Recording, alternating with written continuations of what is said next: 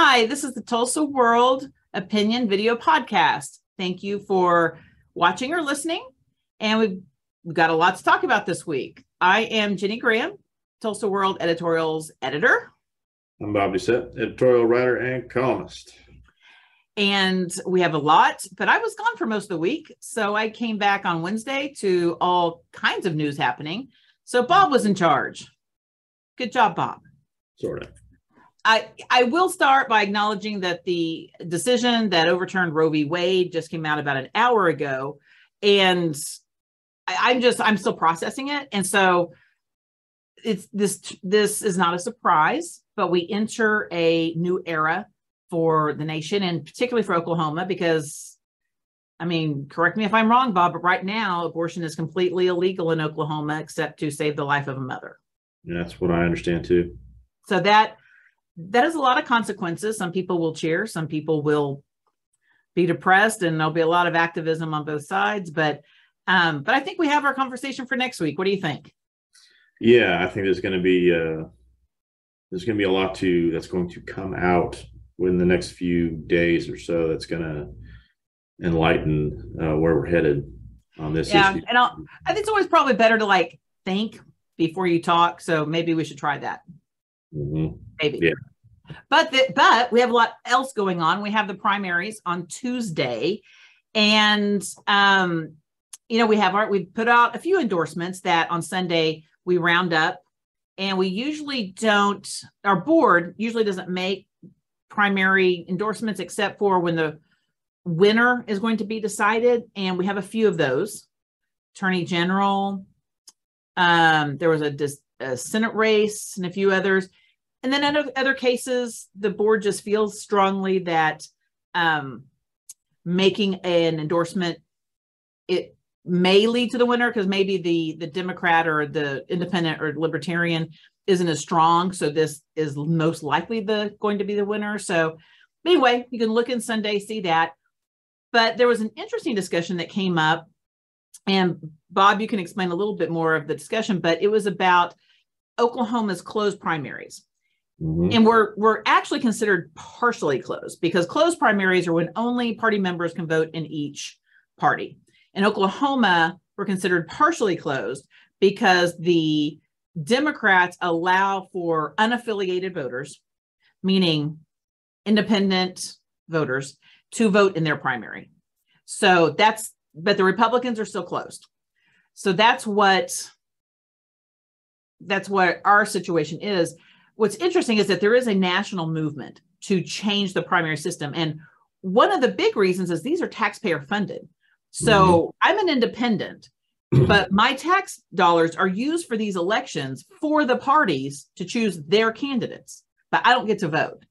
So part of this movement is recognizing that, if we're going to pay for this, we should all have a say, or the parties can pick up the tab, pay for it, or come up with some other way without using public money. But anyway, I think this started with the Unmute Oklahoma, and I know that Mickey Edwards, former congressman, was quoted in the paper. But I'll let you come. Bob, what were some of the thoughts behind the primaries? Aside from what you just mentioned there, I think in any election, the more participation that you get from the public, the better. And because our state is so dominated by one party, in the legislature and statewide offices in Congress and whatnot, if you're out of the process there, you don't really have a say in who gets to lead you, who gets to represent you, until it's over. I mean, you can write letters or whatever, but if you can't really vote for anybody until all the bullets have flown, what sort of a representative democracy is that? But I think the bigger thing that we were discussing on this issue is what happens when only a small set of voters gets to participate. You get the most active people, the most activist type of people who tend to be the ideologues. They may be at the further reaches of either of the ideological side of things. So what you get is we have a state that, we're a red state. But I've had plenty of conversations with people whose beliefs on certain issues do not just follow some giant ideological checklist. It varies. But that's not how our representation looks, because we have closed primaries. And, but the fact is in primary elections, they don't have as much participation as the general elections.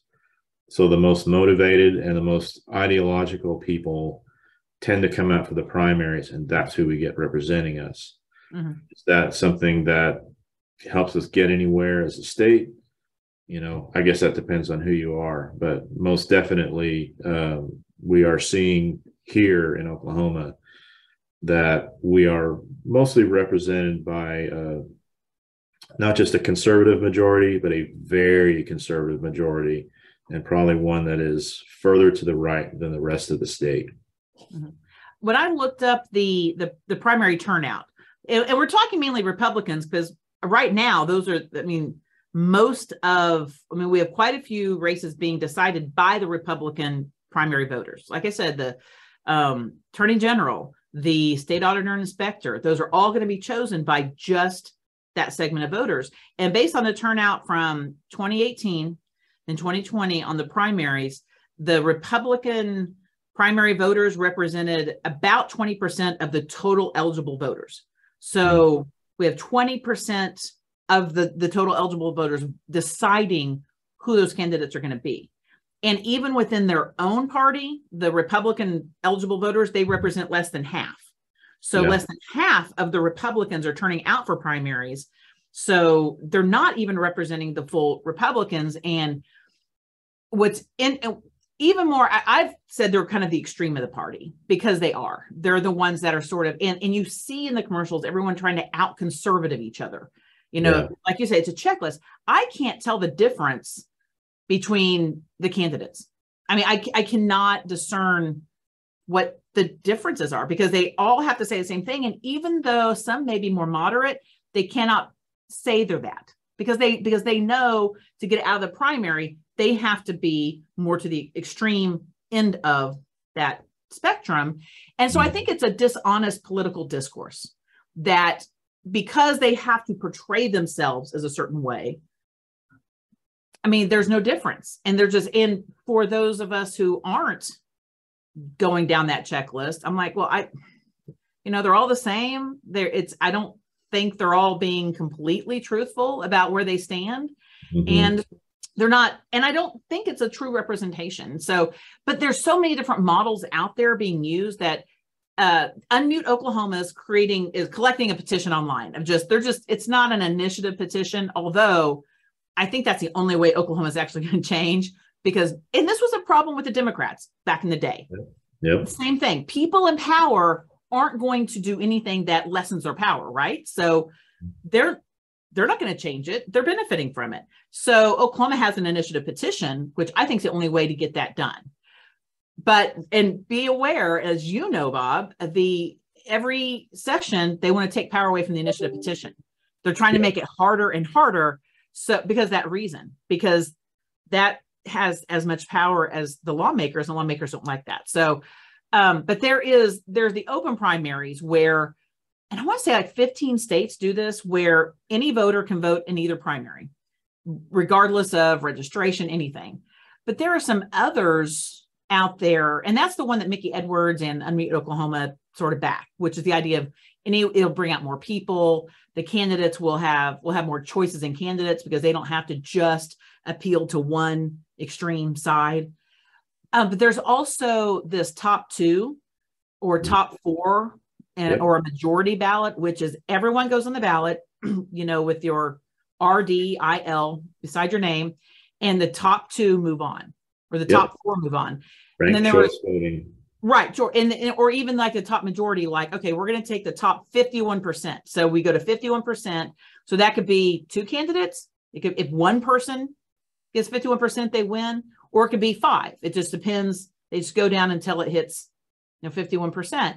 Then they advance. So I think that would be, and then that way, if all those top candidates are Republicans, great. If they're not, either way, it's just, the parties hate it because it takes power away from them, because then you're voting on a person, right? You're not voting on the party. I mean, some people might.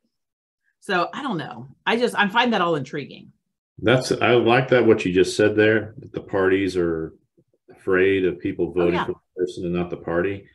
Anybody I talk to, whether they mean it or not, they say this: I don't vote for the party, I vote for the person. Okay, well, let's just do that. Let's get rid of straight party voting then. Yeah, see, legislature won't do that either. That would be a good step. Let's get rid of that, because both parties have in the past used that to their advantage to the detriment of the state. I would say that probably the most damaging thing about the way we have it now is it crowds out candidates who might have a broader appeal. And, you know, if people are constantly placed in this lesser of two evils type of thing, that's what turns people off. That's why they don't show up to vote, because they think, well, no one's any different than anybody else, and they're all a bunch of liars, and this guy's too extreme this way, and this person's too extreme that way, and I don't like either. I just don't fit anywhere. You know, the fastest growing segment of voters right now are independents. And there's a reason for that. It's not some giant philosophical thing where I'm independent, nobody tells me what to do. It's that they feel they don't belong in either party. Right. Because both of the parties have had for so long tried to appeal to their most hardline base. And that's not where most people are at. A very small portion of people are there. Everybody else is somewhere between those extremes. And a lot of people just don't feel like they got a home. Right. Well, and even now, when the candidates are out in Oklahoma, at least, and especially, and I know some of the conservative areas, the candidates don't even bother going to the doors of anyone that's not a Republican. Some will at least go up to the doors of independents, but if they're a Democrat, they just go by. And so some of the Democrats I know, I mean, they see it. They get a visit from the neighbor, but they get passed by. And the only reason is, you know, so they feel like, okay, so I'm not needed for you. You obviously don't care what I have to say.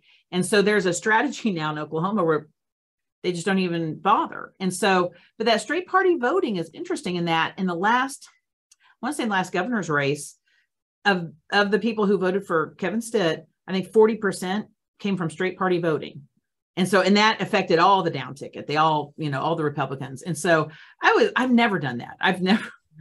Of course, like I say, I'm an independent, so I don't straight party vote either way, but the parties will fight it. And I, you know, but like I say, it's going to have to take, I'm pretty dubious much will change in Oklahoma just because the power structure is so entrenched, but gosh, just changing those primaries would really, I think it would really make a difference. So, and like I say, we're all paying for these elections. These elections are paid for by tax money. So why are we paying for these parties to pick their own candidates? Then, you know, pick up the tab or let us all vote. I mean, to me, that's kind of, you know, just taxpayer money. So the other story that kind of caught my attention when I was away was Randy Crable wrote a story about dark money that's flooding into the campaigns. And it's fascinating. And I have the benefit of sitting near Randy as he's reporting. And what's interesting, I don't think people realize, and Bob, you go back a ways with reporting, and, you know, campaign finance reporting used to be, I mean, frankly, easier. You would go to the Ethics Commission. They would tell you, you know, you had to report. But Citizens United Supreme Court decision changed everything. It is so much harder to find out where the money's coming from. I mean, there are millions of dollars being flooded into these campaigns, and they're nasty campaigns that sometimes candidates have no idea. Like, and in some, I know at least in one case, the dark money in one race went after this woman's opponent hard. Well, people were so offended by the way that dirty campaign happened that they just assumed she did it. And she ended up losing the election because she didn't have control over that messaging against her opponent, because she was trying to run a clean campaign. She didn't. And there are laws regarding that these certain PACs can't be in conversation or coordination with a candidate. But right now, I mean, looking at Randy's story, I mean, we've got money going into even school board races that we'll never know who paid for it. Thousands and thousands of dollars. Thousands of dollars. I mean, there was a school board race. And he said that since he wrote that story, which I think published on Monday or Tuesday, something like $900,000 of, again, dark money that he can't track have been poured into state races. There was one state race, I want to say that Logan Phillips is the incumbent, that there's some dark money just going hard after him. And we can't figure out where it's coming from. I mean, same at the governor's level. The state auditor inspector, Cindy Byrd, she has a candidate that he's not in communication with us and has all this money for his campaign that we don't know where it's coming from. I mean, you can take a guess, but I think that's scary for the way our government runs. And, Supreme Court says it's First Amendment speech, but I don't think people quite understand that it's it's not like it used to be. No, not at all. I think, and I would correct myself on the school board stuff and saying it wasn't just thousands, it was tens of thousands. It was tens of thousands, yeah. There were school board races this past year that were as expensive as legislative seats used to be. That's astounding. Yeah. In the state auditor's race, you mentioned that. You've got a high profile. So, an incumbent state auditor. Yeah, she's been there. People know her name pretty much, in a low profile race, but an established candidate running against somebody in her primary who has almost no profile, who is suddenly gifted 600 thou from somewhere. So you have to start thinking, who doesn't like the auditor, and go backwards from there. But you can't ever really prove these people paid this money. And that's what's really frustrating, because, we always had this sense of follow the money. Well, our laws and our Supreme Court decisions have said that we really can't do that. Yep. And that's not made our government better. No. So, but again, I go back to, all these campaigns are just propaganda. I mean, they're just slick sort of marketing kits that are put out there. And so that's why I know that we've always put more emphasis on debates and forums and try to get candidates to answer questions off the cuff, because you find out a little bit more about them. And now we're seeing more and more candidates not wanting to participate in those. And that is highly suspicious, because what are they afraid of? What are they not able to speak to? Because if they're supposed to represent us, they should be able to answer to us. So I'll think about it this way. You remember in the 2020 election, and people started digging up who was given to who and everything like that. I'll just throw this example out there. It's just an example. It's not an ideological statement. But some people had found out that the Toyota Motor Corporation had given a chunk of money to different senators and members of Congress and stuff like that, who ended up voting to contest the 2020 election. And there was a strong social media, some people might want to call it cancel culture thing, to pressure Toyota to not give to these people anymore. So for a while, Toyota was like, all right, we're going to rescind all that stuff. But, eventually they went back to whatever they were doing, because that's what corporations do. I can see where donors don't want that. They want it in secret, so they don't have to answer for what they've done. They want to keep it quiet. Mm-hmm. Yeah. And the way Randy was describing it is that you'll have like a PAC, and then the PAC would use, and depending on how it's classified, would, go to the Ethics Commission and give to their donors. But then they have these 501c4s at the national level. So a lot of time, and they don't have to report who their donors are. So you have these local PACs and donors donating to the dark money groups at a national dark money group, but then funnels that money back to a candidate or a PAC or whatever. And that's where you can't find where their money's going. So of course people are going to do that. So I don't know the fix of it, because it's complicated, but I refuse to think that there's not a fix. And part of the problem with that Citizens United was, part of it was the, Congress didn't do their job, or they did and it didn't. I don't know. Like I say, I don't want to give up on trying to fix this, because right now it's so harmful. What was the figure that Randy had mentioned that's gone into the governor's race? Oh, I thought it was like 1.5 million. It was something like that. It was over $1 million. I think it was multiple millions. Yeah, into where you just can't track it, who's and who's behind it, and you also think of why, what what is someone's beef that they would put that kind of money behind trying to defeat somebody. What's the motive there? So, because there's always a motive. I mean, it's not because they're a good guy. So speaking of motives, good guys and bad guys, the EPIC founders, the EPIC Charter School founders, were arrested on RICO charges. That's sort of major. I didn't think this day would ever happen. I mean, and granted, they are innocent until proven guilty, but they have been this, and I want to say up front, this is not about the model of virtual charter schools. Absolutely, that's a good model. It works for students, and we back it. We've always backed it. It's just these specific founders have always had shady business practices, and they have bought influence through lawmakers who I really hope people will remember who carried their water. That made an uneven playing field. I mean, they had laws written specifically to protect them. They broke the lax laws. Virtual charter schools aren't even under the State Board of Education. This is how out there it is. And it's been since 2013. OSBI has been investigating them on and off.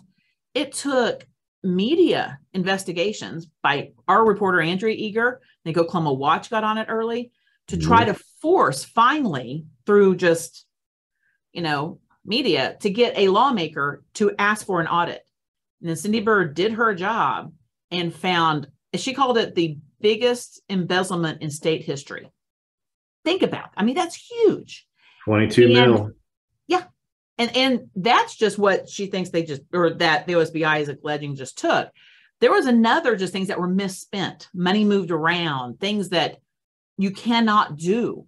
And what gets me about this, and these founders have spent millions of dollars in campaign donations, millions. And that's not even through dark money. They actually just gave that up front. I can imagine what they have given in dark money, but they just had people protecting them. And the OSBI investigation has been going on 3.5 years. And it was, I knew it, we all knew it was going on. And we just thought, what is happening here? And they were booted out of their positions at EPIC. So, but there'll be a trial, but RICO's pretty, I mean, that's racketeering. That is, and they're state charges right now, but we know that federal feds are interested, particularly the IRS. So, I hope justice is served, and I hope people will realize that, I look at this as like the worst part of politicizing education, that these are guys who wanted to make money off of the school choice movement. And they did. They made a lot. A lot. I mean, they scammed taxpayers out of a lot of money. And I think of all of the schools that were hurting through this time, students that didn't get the resources they needed, teachers that didn't get the resources they needed. And again, it's not the model of the school that was good, and other people, and we have other virtual charter schools that are good. They were just, these founders were not playing by the same rules. So I just say, finally. I think everyone said, God, finally. We've been hearing about this for years. So, do you ever think about how weird it is?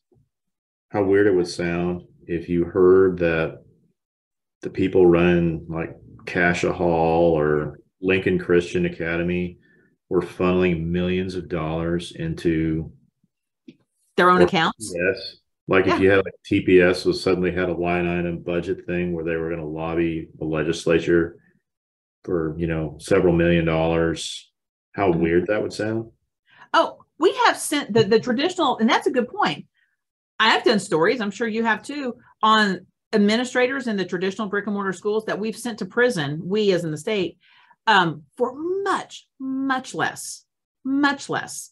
I mean, the whole thing is ridiculous that it took this long and let it go this far. I mean, I can go back and find cases where administrators have gone for much less. And, some of these things were like, imagine, Deb Giss starting a company, and that company gives consultant services to TPS. TPS pays that company and she pockets it. That was one of the schemes they had going. That would never be allowed. There would no way that would be right. And so, but that was what they were doing. So anyway, that's playing out. So that's sort of the other big thing I came back to. And I'm like, wow, I didn't think that day would ever happen, because I'm that cynical when it came to it. I just saw the political influence they had bought. And again, I was kind of fell into that. Well, hopefully justice will be served. Like you said, these are allegations that got to be proven in court. Right, they do. But at a minimum, we know there was mismanagement. I mean, they've been sanctioned by everyone except for the court system. I mean, they've been booted out of their own district. That That's to paraphrase how the kids say it. Considering these are big boy felony charges, they messed around and they found out. Mm-hmm. Yeah. The other kind of interesting, and I was following this when I was on my trip, which was the TPS meeting last week got a little crazy and frustrating, because I wonder why people were there. I mean, it's just sort of, I wondered if they knew why they were there, but it came down to, to me, it was like such an ultimate distraction. And for the background, for people who don't know what I'm talking about, Tulsa Public Schools, I think, have, for whatever reason, they're a group of lawmakers in Oklahoma City have decided Tulsa Public Schools is going to be a target, whatever. So that just is. But there was a board member, Elena Ashley, had been putting some stuff on social media, a couple of things that were controversial, viewed as the anti-LGBTQ, anti-public schools, frankly. And so there were a group of people who were advocating possible training for the board to understand, diversity in students, LGBTQ, that kind of thing.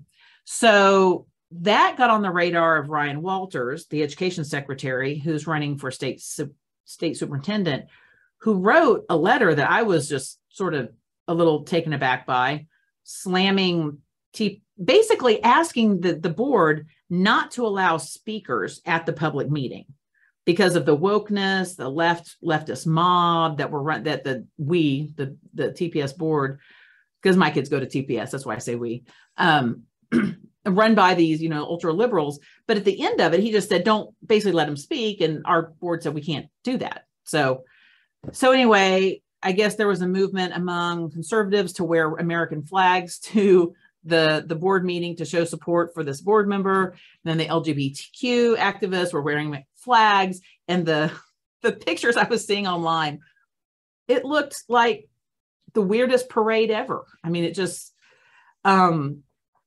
in the end, it was because you have to sign up for sit-in comments a week before. So there were only I think 7 or 8 people who actually did the Parks and Rec thing where they spoke. One of the things I was a little disappointed in was there was a teenager that spoke. I want to say she was 13 or 14, about just defending LGBTQ students, and she was booed. And I just think, no, we don't boo kids. If there's a kid who has worked up the confidence to stand in front of a school board and in front of strangers at a public meeting, even if you just can't stand a thing they're saying, you don't boo them. That's just not what we do. And I thought that was very disappointing. What would happen? Let's say, let's just pick your school. We'll just pick your school, Edison High School. And the basketball team takes the court and they play somebody, pick your team. And for whatever reason, win or lose, a bunch of Edison parents just started booing their own kids. Yeah. Can you imagine how outrageous that would be? Mm-hmm. Oh, that was the thing that I'm like, what, adults can disagree. And, this thing has gotten so politicized that I don't even know if some of the people knew why they were there, except for, wokeness. But that's just the line you can't go. You can't boo kids. And I think at one point when they were booing, someone said, she's a kid. And then some of her friends stood behind her. And that was the one thing that was really disappointing was, show up, have your say, but man, we got to be respectful, and we got to teach kids to be respectful. So that's a terrible thing to do to a teenager. I mean, I wouldn't have gotten up and spoken anyway when I was 13 or 14, much less this. And so, and believe me, there are kids that come from all different backgrounds. I'm around them all the time, and they're kind of learning the world. So let them. I don't want to be too hyperbolic, but I'm going to do it anyway. Okay. Okay. Well, there's a famous photograph, a black and white photograph from Little Rock. I think this was back in the 60s.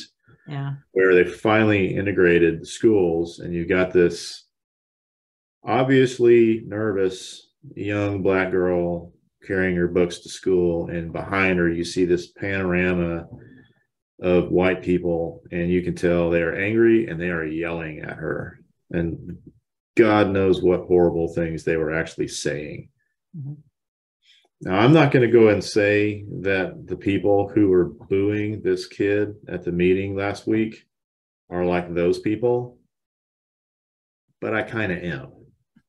That's the line that they cross. Do that. Yeah. Like, have your opinion, talk to the board, but don't boo the kids. So, but ultimately it's a distraction.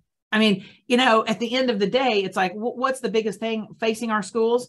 We don't have enough teachers. We don't have substitutes. We have a legislature that's not funding them at all. They got no raises, and at a time when we have inflation at 8%, we've got so many other things that this is not the issue. You can ask teachers. The teachers will tell you, the students will tell you, the biggest issue is not wokeness.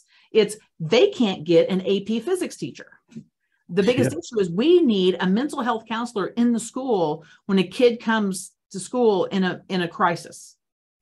That's what we need, not this. So that's what I'm going to just end with because I just I don't know, just sort of, but I'll tell you, I just want to, the other story that caught my attention was Jacob Factor, reporter, wrote a story on the permitless carry law that we've had, and we've had it for a few years, but it got national traction.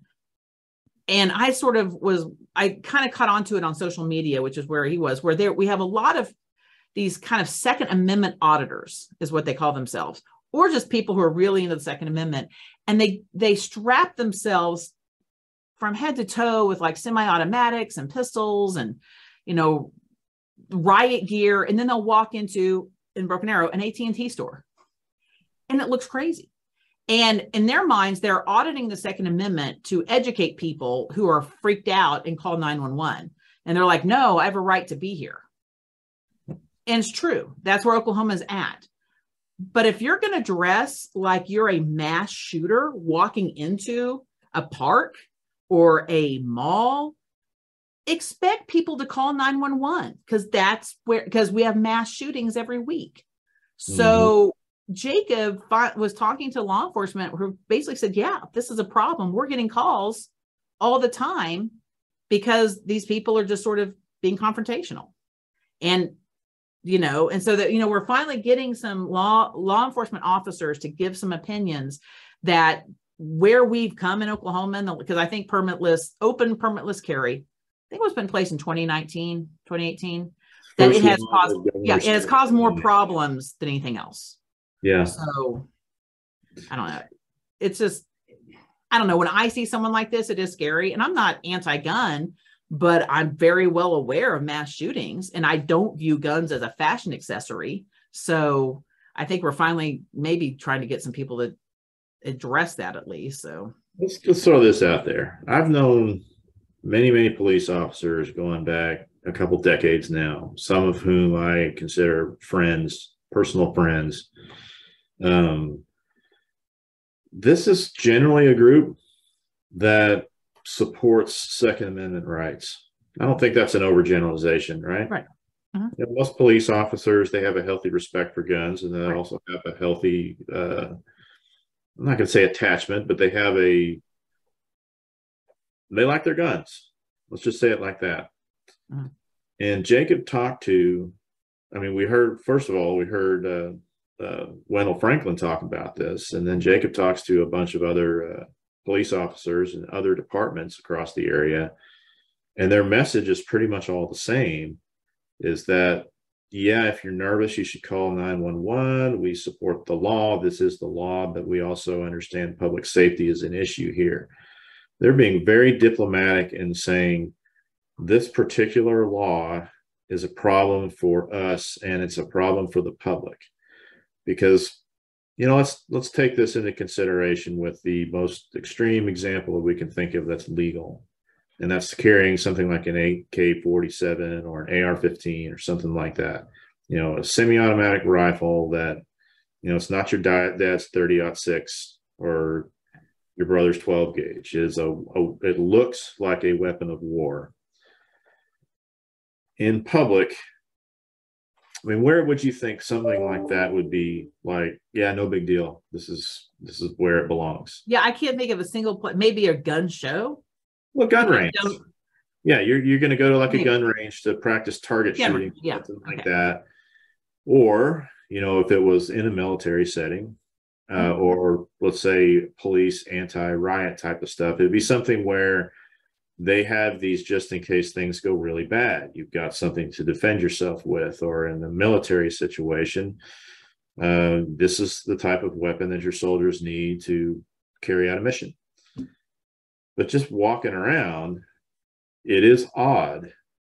And when you think about what happened over at St. Francis, this is the theoretical thing, is the shooter in that case, he was legal right up to the moment that he entered the building. I think St. Francis has a no weapons policy. If they don't, then he would have been legal to enter the building with his weapons. But hospitals pretty much go that way, no guns in here and stuff like that for obvious reasons. If criminals shoot up other rival gang members or something like that, you don't want somebody coming in with a gun and finishing the job. It's just not a good thing. But to get back to that point, that shooter was within his legal rights in his purchase of the weapon and his carrying of his weapons right up to the point where he was going to enter the facility, and nobody could do anything about it literally until it was too late. Right. And some people say it's legal until the moment of shooting. Yeah. Well, and then the example of in Broken Arrow, the guy who went into the AT&T store looking like he was entering a riot, he was actually arrested for carrying brass knuckles, and they had an outstanding warrant, which I'm like, okay, if he has an outstanding warrant, should he have even had guns? I don't know, but maybe it wasn't that kind of warrant. But yeah, so all of those things, brass knuckles is what brought him down. So, but I've been in situations where I've had, and especially when my kids were younger, and especially parents of little kids, if you're in a situation where you're at a park and there's a guy walking around looking like he's going into the Middle East or something, you're going to call 911 because you just don't know. Well, what a waste of time for the law enforcement officers if it's just some person wanting to make a point. So that's where it's, I think, getting harder for law enforcement, and it puts law enforcement at risk too. So I hope those conversations continue, because I think change is going to have to happen. And I know we're sort of on board with that. So if you have a profession that is generally the most pro-gun profession out there outside of gun dealers saying, hey, we got an issue here, maybe we ought to listen to them. So you've got a column this weekend. Tease us with that a little bit. Yeah, so we had the transportation secretary come in to visit with us to talk about the Gilcrease Expressway. And the conversation about that eventually moved into other areas about, what the turnpike system is doing, some of the pushback they've gotten, some of where they see transportation going. And it was just a really interesting look ahead, look at what's happening now, and also looking at how turnpike system is dealing with some of the infrastructure problems that we've created for ourselves in the past. So I hope it doesn't come off as some kind of like a, yay, turnpikes are amazing. Nobody likes paying toll roads or anything like that. But at the same time, I think you can predict where things are going in terms of infrastructure and transportation and how communities develop by taking a look at how our turnpike system is evolving. And that's pretty much what it's about. Yeah, well, turnpikes are good, but yes, the cost does bum me out, especially because you can't get out of Tulsa without paying a toll. So I get that, but at the same time, roads are, I mean, that's what we want. That's what we want our government to pay attention to. Our infrastructure is the number one thing government should be handling. We want roads, clean water, sanitation. Those are the kind of things that I think are first and foremost, and then gets all this other cultural stuff. So, but my column this week was not in the opinion section. It's in the scene section because I went to Branson and I wrote about Branson. This may be, I mean, I took teenagers. It was different. That was our little summer quick trip. My daughter couldn't go because she has a concussion from Palm. And here I'm throwing it out for everybody. If your child can break an arm, which she did in middle school, and get a concussion, it is a sport. I'm the people who talk about cheer and dance not being sports. No, she has a concussion from a dance move. So it is a sport. And she's recovering. She couldn't go ride the Thunderation or Fire in the Hole, but my son did, and it was fun. And so, but anyway, so that's why my little quick summer trip. You are moving. Moving's awful. Yeah, I am the early mornings to late nights. I mean, generally we've been go to work during the day. When the day is over, have some dinner, and then go work on the place you're moving out of until generally been knocking off about midnight. Moving yourself stinks. But I have a question for you. So on your trips to Branson, are you seeing anything that resembles like the TV show Ozark? I think that's the seedy side of Branson. I should find that. No, I'm seeing all the cheesy sides. No, Ozark, that's I've not spent a whole lot of time around like the lake. So maybe if I spent more time around the lake culture, Table Rock Lake, I would. But I think there's a lot of that side. I mean, my family kind of is from the Ozark area, like from that. So that's there. But I try to, when I'm taking the kids on vacation, staying away from the Ozark side and sticking with the cheesy, kitschy. And here's the thing, when you go and do that, you just got to lean into it. It's cheesy, it's kitschy, it's what it is, but just lean into it. And then you can deal with it. So, but I think my kids are sort of grown out of that phase. So maybe we'll be looking at other things from now on. Although they complain, teenagers will complain about it. Then they get there and they love the rides because they do have some pretty cool rides. Okay. But yeah, it's what it is. But so no poppy fields, no mausoleums full of cash. No, I wish. I mean, I don't wish to be in the situation of Ozark, but it would be a good story to tell. I don't have any like good stories to tell from trips to Branson. It's wholesome fun, Bob. Come on. Wholesome family fun. It's what we're about. We buy the fudge, we get the cinnamon bread, whatever. So anyway. No Marty Birds up there, huh? Exactly. Well, we'll have a lot, I think, to talk about next week. This was a full time here. So I hope everyone has a good weekend. 4th of July is coming up next week. So maybe we can find, and the primaries, if you can vote. Go vote. A lot of us can't, but if you can vote, go vote. And hopefully choose some good candidates for those of us who don't have a shot of choosing them. So, or our elected officials. So anyway, until next week. See ya. See ya.